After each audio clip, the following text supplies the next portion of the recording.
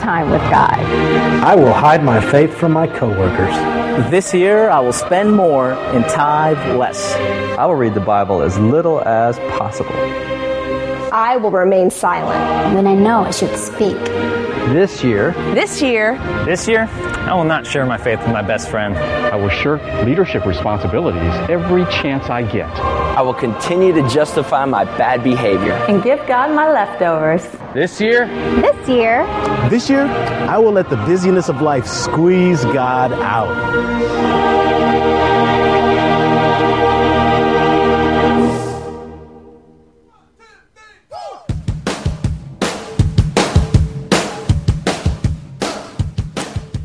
All right, so we're going to get started because we're like way behind tonight. So actually kind of started last week. We talked about really it's the beginning of a new year. You had 9 days into it last week. We talked about making a new commitment of really doing better.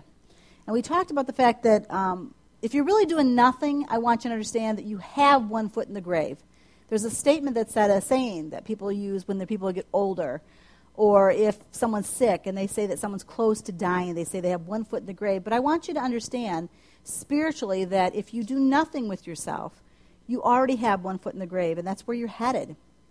And I really want you to get that. I want you to understand that if you make no choice, basically where you are is just waiting for the final curtain call, and you're already there. You're already in the grave. I spoke to you actually from Ephesians 5:14, which says from it says, wake up from your sleep, climb out of your coffins, and Christ will show you the light. And really what I want you to understand is that the choices that you make today are going to have an effect on your life and your destiny. And they have repercussions. And I think that we forget on a daily basis the choices that we make, how much it can really affect us and the people around us. And it really is a choice that's up to you. You have to make that choice. I'm trying to explain to you, I've tried for as many years as I've done youth ministry, which is going on 6 years, to make you understand that you own your faith personally. No one can help you get there. No one can lead you. No one can push you. It has to be a choice that you make on your own. And it has to be something that you choose every single day. God tells us what we have to do is we really have to wake up spiritually. There's a spiritual war out there. There's a spiritual battle that goes on at all times, but it's just sometimes we're just not aware of it. We're not paying attention. And what he actually says is because of the spiritual war, we have to wake up. We have to start getting in the battle. We have to climb out because where our destinies right now are is just the grave. It actually goes on to say in Deuteronomy 30:11-15, it says, this command I'm giving you today is not too difficult for you to understand or perform. It is not up in heaven so distant that you must ask, who will go to heaven and bring it down so we can hear and obey it? Well, we talked last week, I told you, there's another scripture verse that talks about the fact that Jesus is the one who went up and then climbed back down and then went back up again. He's the one who did everything. He paid the cost for you. Cassie talked about it in her prayer. Thank you for the blood. It's his sacrifice dying in place for you that gives you the opportunity really to get out of that grave. But it's your choice whether or not you really want to accept it. He did it for you. He paid the price. But it's whether or not you personally want to accept it and you want to say, yes, that you are my Savior, Jesus. The message is very close at hand. It is on your lips and in your heart so that you can obey it. Now listen today. I'm giving you a choice between prosperity and disaster, between life and death. Oh, that you would choose life, that you and your descendants might live. I want you to understand one very, very important thing. The choices you make right now will affect not only your destiny, but your descendants. The choices that you make will have all the difference of whether or not your children someday may follow this or not. I think sometimes you guys really lose the idea of thinking that you have such a future plan for you. And God has a future plan for you. You have children that you're going to someday have. If you get things in order, if you get things in place the way they should, you understand you're going to be a better example someday for the people that you're going to be trying to lead, your own children. God's word tells us choose life. It doesn't go on. It doesn't tell us to choose death because that choice has already been made. If we don't move, if we don't do anything at all, we've already chosen death. I tell you all that really just repeat what I spoke to you last week about. I tried to get you to understand that if we really do nothing, if you're not even aware that that's where you're at, all this one foot in the grave business is a lot of people don't even realize They're that close. That they really just are, like I said last week, one breath away, one heartbeat away, one drunk driver away from death and really a destiny of living in hell because they're not serving God. But what I want to talk to you about tonight is really about those people who really are aware, who get it somewhat, who understand that there's a choice to be made but really aren't making it, and really are the people who have one foot in the grave, but they're not really taking this whole matter seriously. They're kind of thinking that they have all the time in the world to keep crawling out when they want to do it. And those are those people that are really the fence straddlers. And I want to talk to you all about fence straddlers tonight because I'm going to tell you, I will tell you, my heart, they suck. They suck. I hate a fence straddler. There's nothing worse than somebody who actually says they believe something and doesn't live it. Fence straddlers are an interesting bunch. Because the one thing I've noticed about them after doing ministry for about 6 years, dealing with youth, is they are so uncomfortable because when they're around Christians, they're uncomfortable because they have too much of the world in them. But when they're around their friends, they're a little bit too uncomfortable because they have a little bit of wanting to be a Christian. So they just can't make a decision on what they want to do. And they really just do nothing. Nothing. They just exist. They're never comfortable. And I want you to understand the reason why they're not comfortable is really God's plan. God never intended for a person who was a believer to be in an area of indecision for very long. I think God gives us an opportunity to make that decision and start doing something with it. He doesn't tell us to make the decision and think that we can be fence straddlers for very long. His plan is to move you on or let you go. That's what his real choice is, and that's what people have to understand. If you have that one foot in the grave, you have to either make that choice, you're going to do something with your faith and you're going to own it and you're going to start climbing out, or the other alternative is that he lets you go. You know, there's these so-called believers who are really, truly fence sitters. And they're the type of people that will sit there and say that God is so good, that he's kind, that he's loving, and he's just going to have all the time. I'm going to have all the time. He's going to wait for me to wake up. He's going to wait for me to start my climb. And I just want you to understand that's a lie. That is a lie from the enemy. That's a lie from Satan himself. That's not true. He is not going to give you all the time in the world to climb out. The decision needs to be made, and at that point, you really have to start separating yourself from a lifestyle of following the world. That's what it is. It's a choice. And the one thing that God's Word continually says from the start to the end is your choices will affect everything that is your destiny. Satan wants us to think that we have all this luxury of all this time. And we're not promised it. Like I said, we're not promised that opportunity.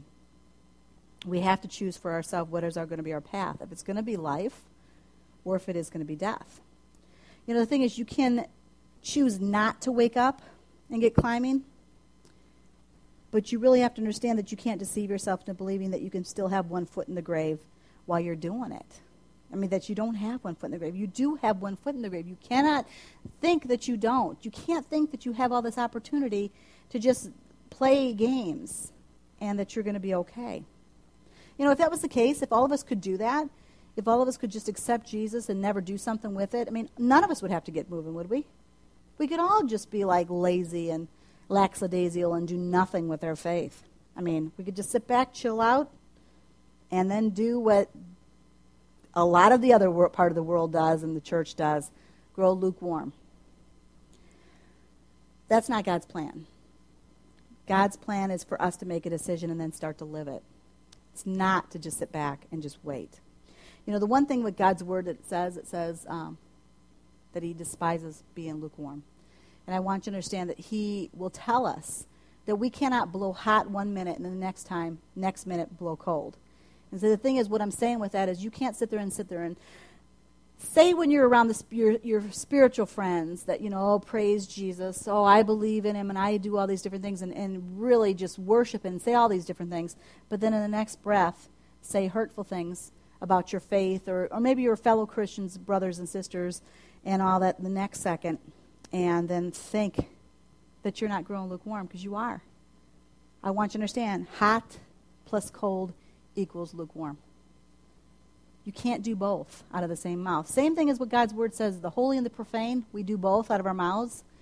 He also says you cannot do one thing and then be cold the next, and then not grow lukewarm out of it. You will.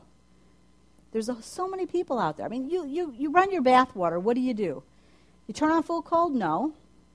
You turn on the hot completely? No. You have to find that right temperature, right? That's what you have to for. Most of the time you look for a little bit warmer than lukewarm. But you know what? We tend to look for that lukewarm in our lives. I don't know what it is about us. There are these people who speak all these strong words and such about God and his convictions. But when these people get alone or they hang out with certain people in their lives, they totally act different. I don't want us to be different like that. Jesus actually called those people in God's word, he called them hypocrites. And what it was actually in that time, and we use that word today, that people are hypocrites, that we call them, it's a liar. It's someone that says something they are and they truly aren't. But actually in old times, what it was, when you were an actor, you were called a hypocrite, because a hypocrite was basically someone who acted like they were something else. And it's just like now today, we got all these celebrities, these movie stars, we call them actors, and truly, in the old times, what they were called was hypocrites. And probably the majority of them still are hypocrites. So thing is, God actually tells us to quit acting and just start being. Start being what we say we are. You know, I don't know why we play games so many times, but we just constantly play games. I can tell you in all these years that have people come in and come out of this ministry, it saddens you, because you just see people really acting like they want to do something, and before long you're like, where are they? They're gone. They're gone. And it's because while they were here, they were setting up themselves to make them look really good, which don't care at all about impressing me. I could care less. Do I want you to make it? Absolutely. But don't ever worry about impressing people or man. It does no good. Be concerned about pleasing God, who's the one who died for you. That's what's important. I really think the reason why there are so many hypocrites in the church is because people choose on this particular day when a message speaks to their heart, or the worship's just right, or something happened. They're like, yes, I make this decision, God. I want to follow you. I put you first. And they think that one time that they did that is going to be enough. And I want you to understand it's not enough, because it is actually a choice that you have to make every single morning when you get up. You can't just do it once and think that's going to work. It has to be a conscious thought in the morning when you get up. I'm going to serve God today. I'm going to read God's word today. I'm going to do what God wants of me today. That's what it's about. The problem is we put this big, huge Band-Aid of salvation experience over top of our lives, and we think it's going to be enough, when it actually has to be something that we do every single day. It has to be that way. It has to be an every single day battle. You have to start asking yourself what you're more concerned with. If you're more concerned about God's will, or if you're more concerned with your own happiness. Are you more concerned with God's timing, or are you going to be more concerned with your own timing? Are you going to be more concerned with being loved by others, or if you're going to be more concerned with holding fast to what your convictions are and what you really truly believe? Are you going to be more concerned with keeping up with your friends, or you can actually do something to have your friends keep up with you? That's what the choice is every day. Life is full of choices. I mean, if I think back of all the different things that I've done, stupid choices, good choices, all those different things. I mean, there's a myriad of choices that I made that made me who I am today, good and bad. It's why I'm like I am today. Every single day will bring us new challenges and decisions that we have to make. Every day is a new day. Thank God for that, because there's days we can't wait to get rid of it, aren't there? We have a bad day and we're like, thank God for the night, and tomorrow is a fresh day. We can start all over again.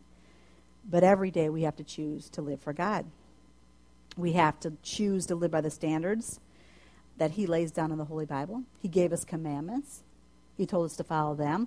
Those are just the barest of necessities, and we can't even follow 10.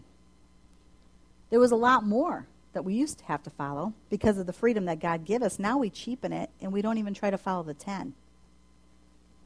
We please ourselves more than we ever worry about pleasing God.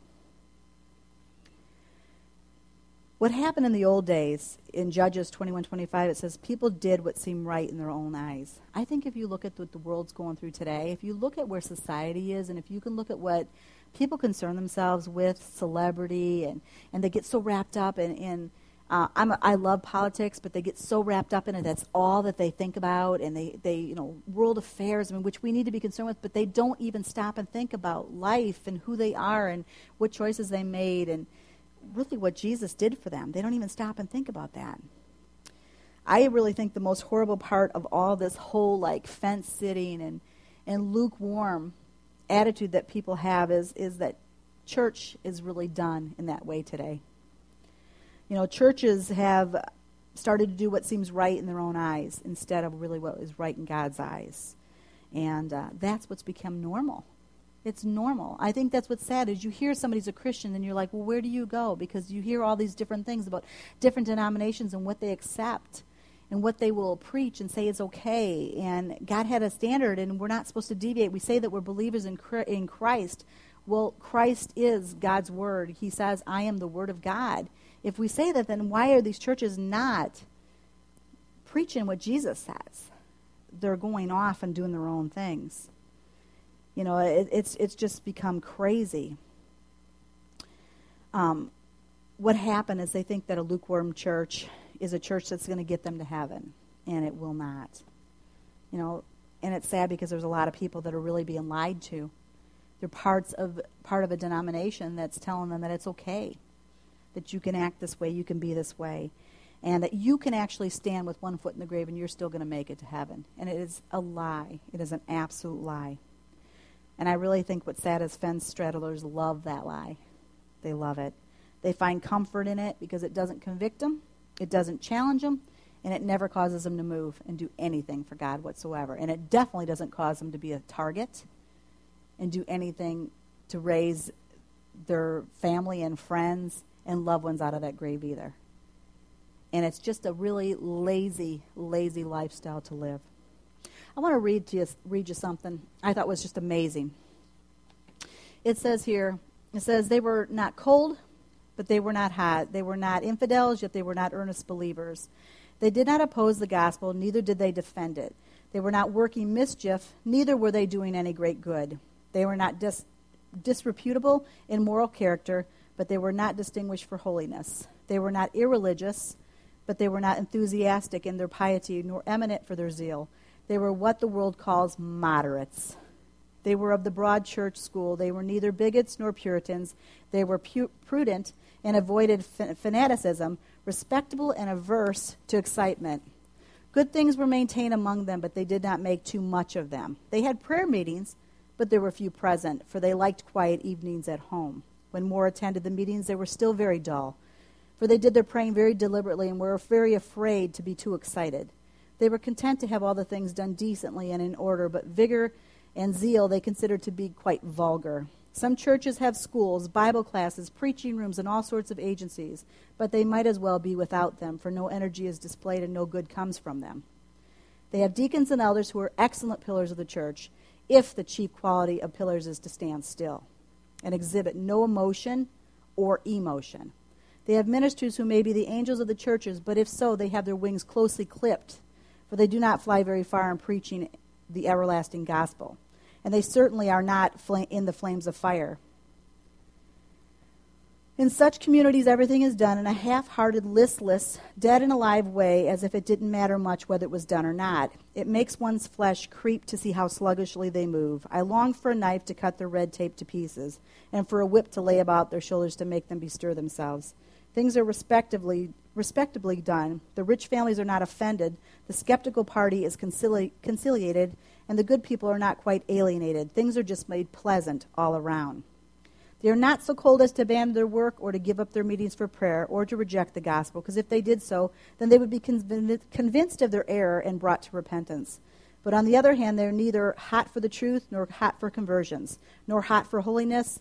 They are not fiery enough to burn the stubble of sin, nor zealous enough to make Satan angry, not fervent enough to make a living sacrifice of themselves upon the altar of their God. They are neither hot nor cold.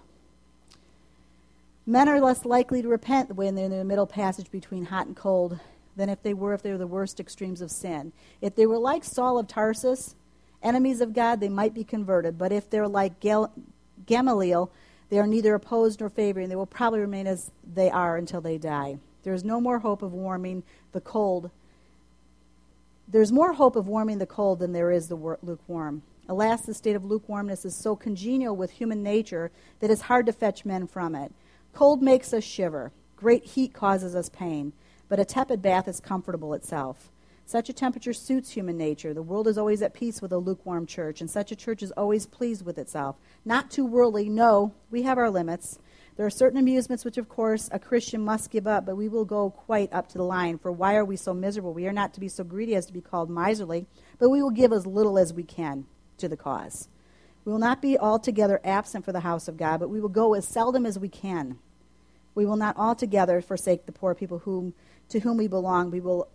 But we will also go to the world's church so as to get admission into better society and to find fashionable friends for our children. Do I speak strongly? Not as strongly as my master, because he says, I will spew thee out of my mouth if you're lukewarm. This is an interesting thing, because I want you to know when this was written. This is from Charles Spurgeon. It was written July 26, 1874. 1874. Are churches any different today? No. It's like it could be taken from today. Things haven't changed. People are just as lukewarm as they ever were. It's sad to think that all this time that people have really probably just grown more cold, more lukewarm. I think it's a shame when he says that churches are doing this then. No wonder why we have what we have now. We have the product of how many years of churches doing nothing for God, and then wondering why nothing's happening, why there's no one fighting the battle, no one's doing any work. We see why. Thank God for people like Charles Spurgeon who actually might have woke a few people up. I pray that's what we do here. I pray that's what you guys all get in your hearts, and you go home and you tell your family and friends and you say, no, we're not going to do things that way. We're not going to do church that way no more. That's not the way we're going to do it. We need to do things different. I want you to understand different lands have different gods. Obviously the Arabs in the Middle East, they have Allah. East Indians serve the gods of Hinduism. Chinese serve a well-fed Buddha. There's always the chubby little Buddha. American Indians worship the gods of wind, fire, rocks, and rain. And in the Western world, or the Americas, supposedly we are a what? A Christian nation. Are we? I really wonder. Here there's these beautifully, architecturally gorgeous churches just about everywhere you look. There's these modern church meeting halls everywhere you look. People that, these buildings will seat tens of thousands of people. These auditoriums that pull people in. There's these big churches, small churches, just right churches. Everybody's looking for just the right one. You don't have to really travel that far to come up with a church in America. You could see them most anywhere. Obviously, some of them look really like mainstream, don't look like churches. They're centers. Some have steeples and look very, very traditional. Some sing hymns, old hymns. Some sing these new worship songs.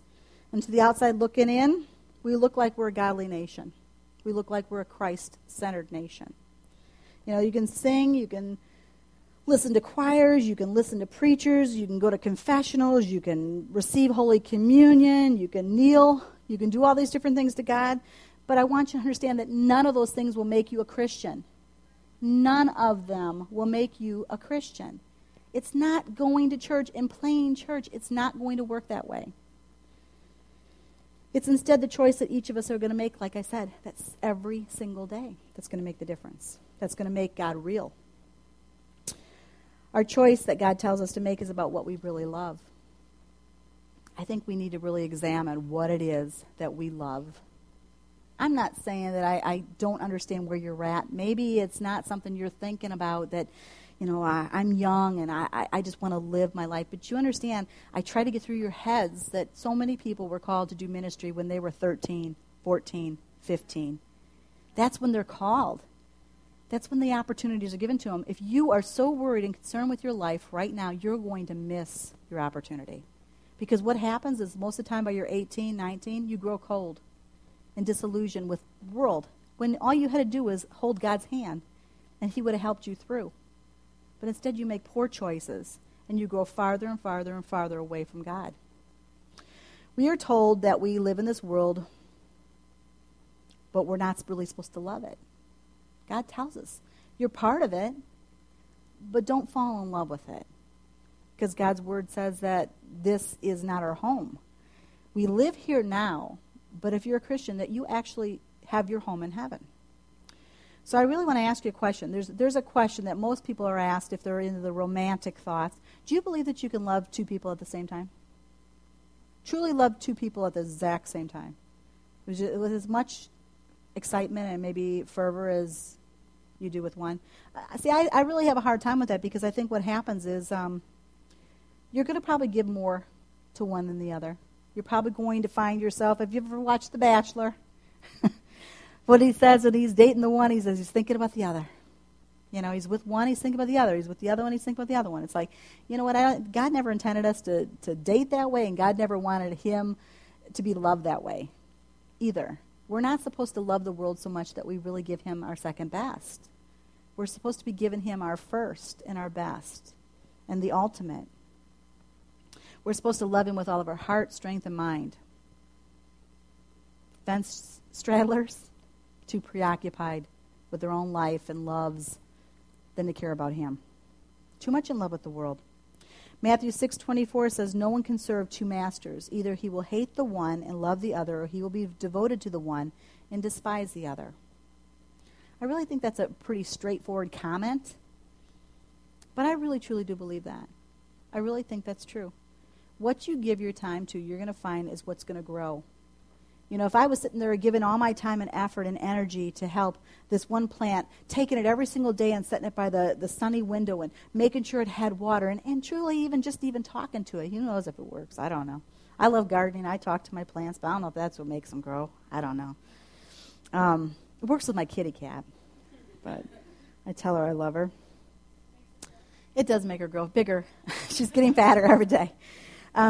But, you know, the thing is, if what we give our attention to is what's going to grow in our lives. If I spent so much time in this one plant doing this, but left the other one in the dark and didn't give any time and effort and energy to it, and didn't water it, and didn't put it in the sun, and didn't take care of it, and cursed it, chances are which one's going to grow is the one that I'm giving some energy to. You know? I really, truly believe that. 1 John 2:15-17 says, "Stop loving this evil world and all that it offers you. For when you love the world, you show that you do not have the love of the Father in you." So you can't play both sides. It's this playing church mentality again that you see has happened all these different years. People saying that they love God, that they're a Christian, but yet you see no change in their life, and they're still worried about having the best of cars, the best of houses, and having men and women falling all over themselves, and they're sleeping around, and they're doing all these different things. It proves that they do not have the Father in them. For the world offers only the lust for physical pleasure, the lust for everything that we see, and pride in our possessions. These are not from the Father. They are from this evil world, and this world is fading away along with everything that it craves. But if you do the will of God, you will live forever. Pastor says all the time you'll hear him say, there was once a time that you didn't exist, but that time will never come again. You have an opportunity to make a decision to spend your eternity, the days forever, in heaven. Or you have a choice to do nothing, keep that one foot in the grave, and go to hell. That's really what it comes down to. It's pretty black and white. It really is. It's pretty clear what he wants. I think that you have to start asking yourself what really matters to you in your life. Where are you at? I'm so tired of these young people that sit there and say, well, I'm young. I'm not really concerned. It's like, you're not promised tomorrow either. Just because you're 14, 15 doesn't mean that you can live forever. I mean, how many people here can say that they've known somebody who's died under the age of 18? Yeah. So why do we lie to ourselves and say we have all the time in the world? I know it sounds really depressing, the thought of thinking that someone could die and this whole idea of death. But like I said, God actually talks about death and dying and your destiny. He makes a point to talk about it in the Bible a lot because we're supposed to think about it. We are supposed to think about how we live on this earth and how it is we're going to die and where we're going to end up later. It's a choice that all of us have to make. So you have to start asking yourself what it is that you think about. What is it in your life that you cannot seem to get a handle on? No matter how hard you try, you can't seem to take control of this one aspect of your life? Or, what is it in your life that you give more time to than you do God? Sports, school. Sometimes school can be a trap. I mean, I hate to say it to you because if somebody might use that as an excuse to think, okay, I'm not going to put much effort in my schooling for God. But, truly, some people can hold up their ideal of grades, and it becomes almost an idol to them that they have to have straight A's, and if they don't spend the time doing that, they're not happy with themselves. And they'll worry about that, but they'll put no effort into the relationship with God. What concerns you more, your physical body or your spiritual body? If you spend more time working out on your physical body, worrying about your health, worrying about this, but yet you neglect your spiritual self, what good is it? That spiritual body is going to be what decides where you go. Your physical body is going to be here until Jesus comes back someday and you get it back. But still, he's going to give us a new one. He's going to transform it. Not saying that you should be unhealthy. All of us need to be healthy. But in your day, how much time are you spending? Are you working out? Are you reading? You're riding your bike? You're doing all these different things, but yet you don't read God's word, or you don't do this, or you don't spend time in prayer. That's what you need to think about. Are you more concerned about your money? Are you more concerned about your heart and what your mind is all about? There's a whole lot of people that are very concerned with building their bank accounts. They just want that money, that security in the bank. But they don't think about the people that they are and what they represent, who Christ is in their lives. Are you really worried about your so-called friends? Or are you more concerned about your one true friend? Jesus is the one who'll never turn his back on you. I'm going to tell you, your friends, they can be very close. Very, very few in your life are going to be those friends that will last forever. A lot of people are very fair-weather friends. That means while things are good, they're your friends. Things start looking bad, they're running. They're nowhere near you. You start talking about Jesus, they ditch you. Tell you, shut up. I don't want to hear about this goody-goody stuff. I don't want to hear about it. It's like, you know what? If those are your friends, better be concerned. Because they are going to drag you down. Very rarely will you pull them up. And if you are going to pull them up, that means you better get talking about it. Because there's a whole lot of people that I've heard will talk bad. Their friends will talk bad about things that they love, their faith, the ministry, their church, and they don't defend it. I'm going to tell you, no one's going to sit there and talk bad about. There's a couple things in my life that no one's going to talk bad about in front of me.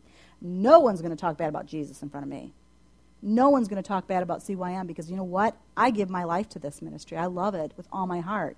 My church, my pastor, the people that I do ministry with, my husband, my kids. I'm going to tell you, those are the things that are going to matter to me. My cat. I'm going to tell you. You better treat things right. I'm going to tell you, you've got to defend the things that you love. What are you defending? If you say you love Jesus, you better be his defender. Because honestly, there's nothing I'm going to take when someone sits there and talks about, oh, it's a lie or this or that, or they're lying and telling people that you can get to heaven by doing things that are untrue. Believe me, I'm going to stop them and say that's not right. I'm not going to let them sit there and tell me these things. I think you have to ask yourself, are you a fence trailer and do you not even know that you are? Have you ever stopped to think about the choices that you're making? Are you saying you believe it but then don't do it?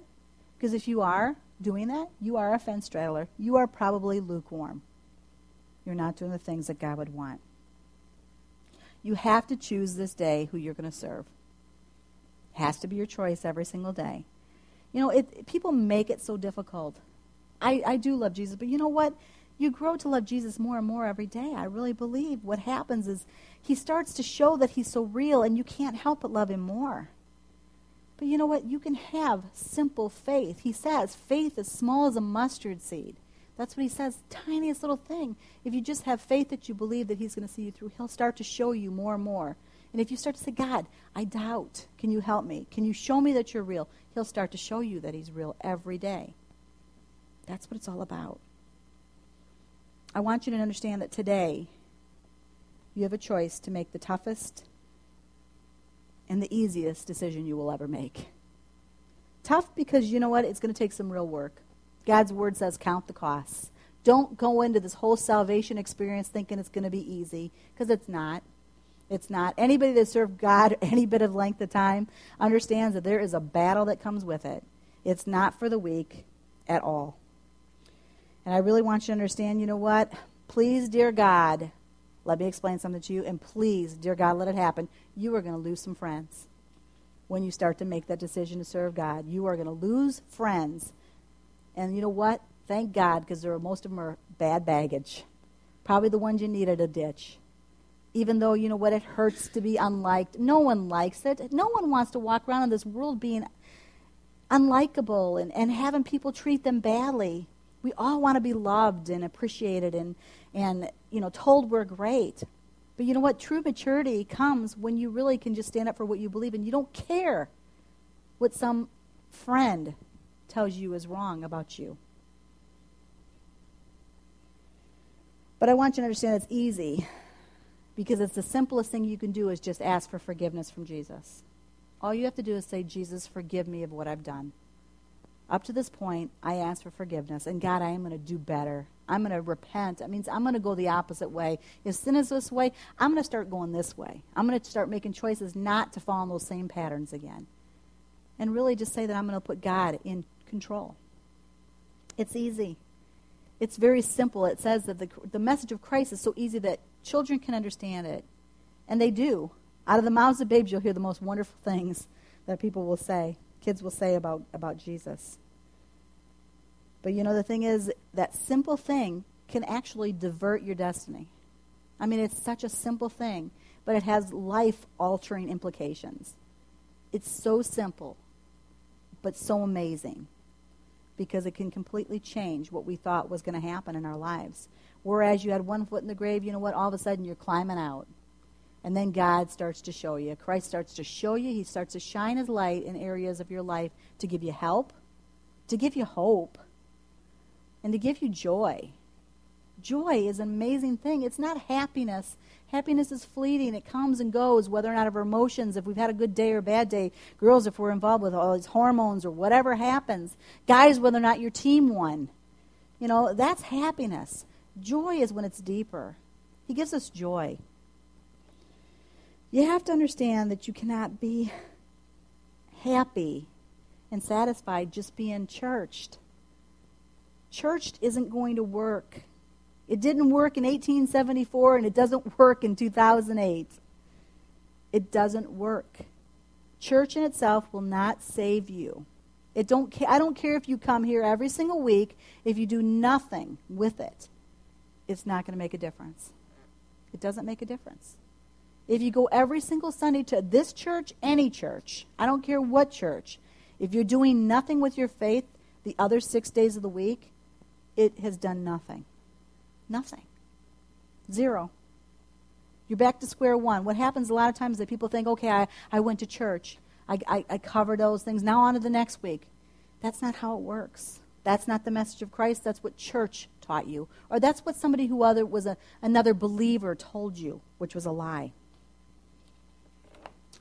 You have to ask yourself if you're going to be a part-time Christian with a full-time occupation as the devil as your employer. First one to go to church and pray, but the first one to quickly head back to the feeding trough with the other swine that's in the world. Because that's what God's word says. It says we're swine. When we don't understand, he even says, he says, I'm not going to cast my pearls before swine. The ones that aren't going to get it, the ones aren't going to understand it. You know, the other swine in the world, the other pigs might be fooled by that kind of Christianity.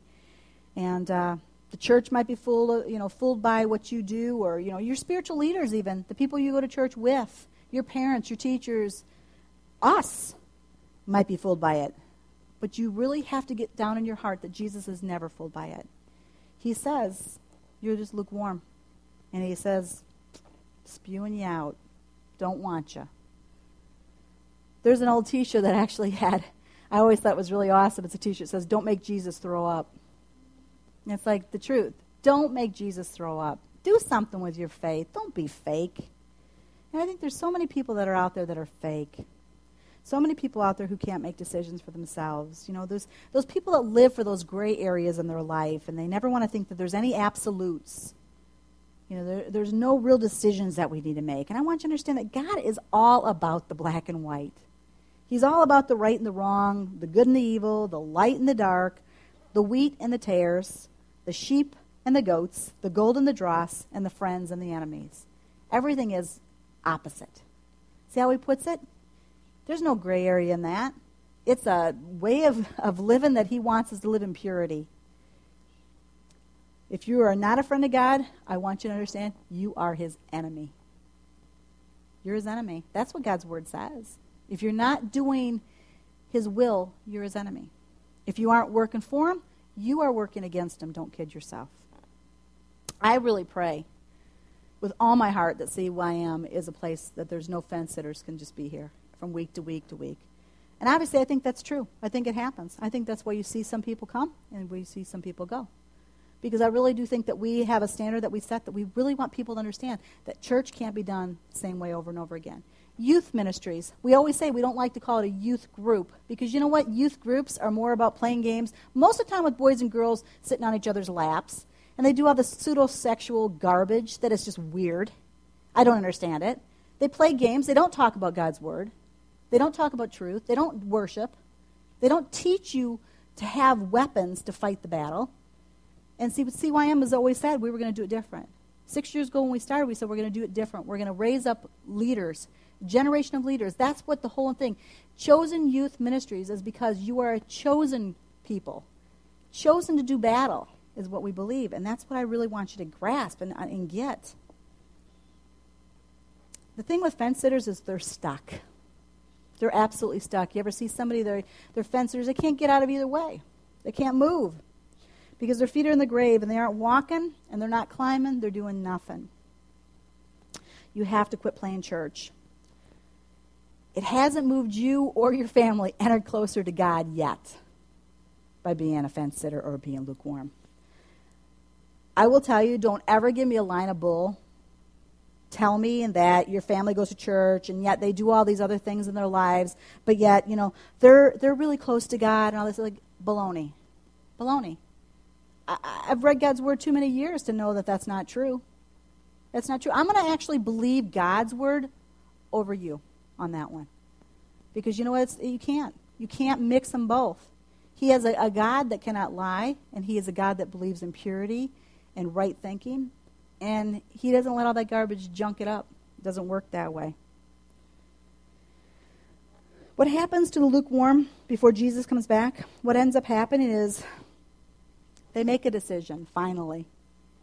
I want you to understand when Jesus does finally come back, because that's the whole point that we have to understand. We're living for the point when Jesus comes back, because all this is great that Jesus died for us. He went to heaven. He sent for us. He left for us a counselor, which is the Holy Spirit, that we can call upon for help. But the thing we have to understand, we have to remember, is that he says he's coming back. And when he comes back, he's coming back for those that are faithful.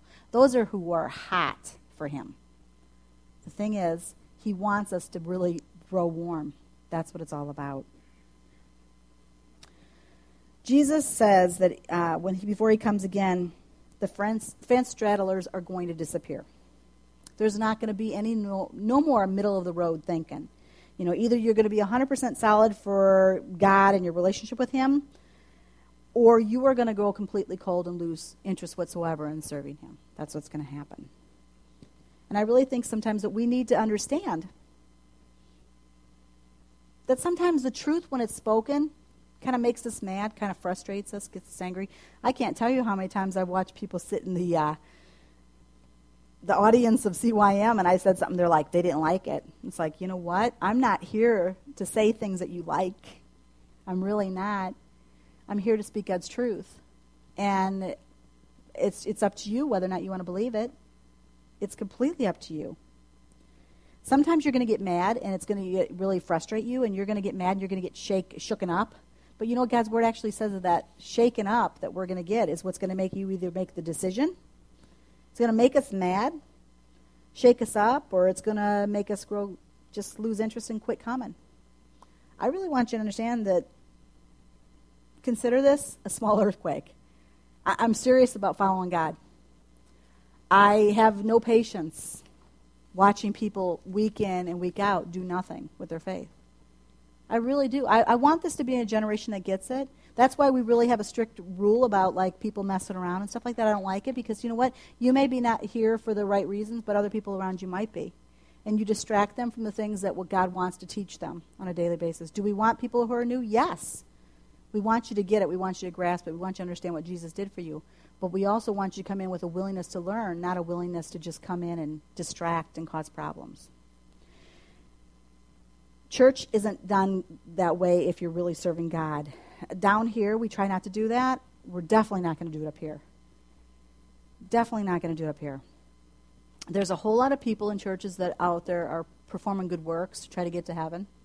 They're all about trying to do right, help people and do this. And you know what? That's all wonderful because God says that those things are going to accompany with us. When we've changed our hearts, we're going to perform and do things for God because we love Him.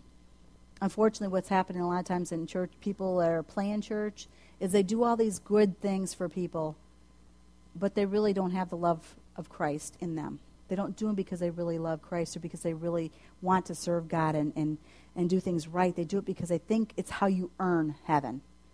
You cannot earn heaven. You cannot earn it. It can't be something you do just because you think you're helping somebody, it's going to get you there. It doesn't work that way. All it is a simple belief. Either you believe that Jesus died for your sins and you are going to put Him first and you're going to ask for forgiveness, or you're not. But doing things for people isn't going to make you grow closer to God. I mean, it's not. There's people that have done things for people for years and years and years, and they're no closer to God than they were before they started. It's time to quit the fence sitting. It's really time for you to decide what side of the fence you're going to be on and really start doing something. Cameron said there was a really cool story. I don't have the story, but I do want you to stop and think about the fact that the fence, when a fence sits on your property, we just put a new fence up in our yard, and in our fence, where we put it, the thing that we have to understand about the fence is never put on your property line where it's yours and the neighbor's. It always has to be set back and on your property farther. That way when it comes time for you to maintain the fence, you're actually still walking on your property to paint it and weed whack it and mow it and all that different stuff. You really are supposed to set the fence back farther. See, the thing is, this world, God says, belongs to Satan. Right now, he's in control of a lot of things that goes on. And I want you to understand, when you don't decide to move and climb out and get going, the thing is, the fence still sits on Satan's property. Even if you start to just move a little bit, you have to start doing something seriously for God to really break out and do something and grow in your faith and challenge yourself and be who God, really Christ wanted you to be. So I just really want you to get this, to grasp it. I want you to understand that fence straddling is not going to work. Church in itself is not going to work. It didn't in 1874, and it isn't in 2008, like I said. I'm going to put this whole entire Charles Spurgeon sermon up on the bulletin board out there. If you ever get some time, read it. It's awesome. There's way more there besides what I read to you. But, I mean, there's somebody who had passion, and it's the people that I honestly think that God calls us to be today. It's not, Charles Spurgeon just didn't live and die and that's it. There's probably some Charles Spurgeons out there. There's these people who are going to do great things for God if you would just own it and do it, you know? So let me pray for you, and then we'll dismiss. Lord, I just thank you for just your willingness to die on the cross for us, Lord, for paying the price, Lord. I just thank you, Father, that you love us, and, Lord, you give us opportunity to either accept or deny you. I just pray, Jesus, that tonight would be a night, Lord, where people would stop and think about who they are in you, and Lord, they would make that decision. I just pray, Jesus, that you would just help them, Lord, to be drawn to you and help them and their families, Lord. Help them to, if they really do believe it, to start standing up for it and to pull away from what the crowd's offering them. I just pray, Jesus, that you would just help them to grow and Lord, just really help them to just be challenged in their faith and do better and not just play church, but actually be the church, be the people who really do love you and serve you. I just thank you, Father, for what you're going to do in their lives, and I just praise you for that. And Lord, go home with each person that's here, go home with their family. I just pray that you would just protect them, guard them, and we just ask, Father, that you would just help them to make the decision to follow you. We just ask this in Jesus' name. Amen. If you don't know who Jesus is, if you've never accepted him as your Savior, I beg you to come forward, talk to somebody that's been up on the stage or somebody else that's in leadership. Tell them that's something that you've never done, you've never made a decision. If it's something that you honestly just really want to do on your own, you can do it. You don't have to come up and tell somebody. You really honestly can do it at home. You can just simple prayer of your own. But you know what? Tell somebody when you've done it. Tell somebody when you've accepted Jesus, because you know what? That is that point when people are going to be able to surround you and help you and really guard you and help you to find good decisions and good people and support you, like really what you need at that time. So thanks for coming. Stick around for the theater if you can, okay?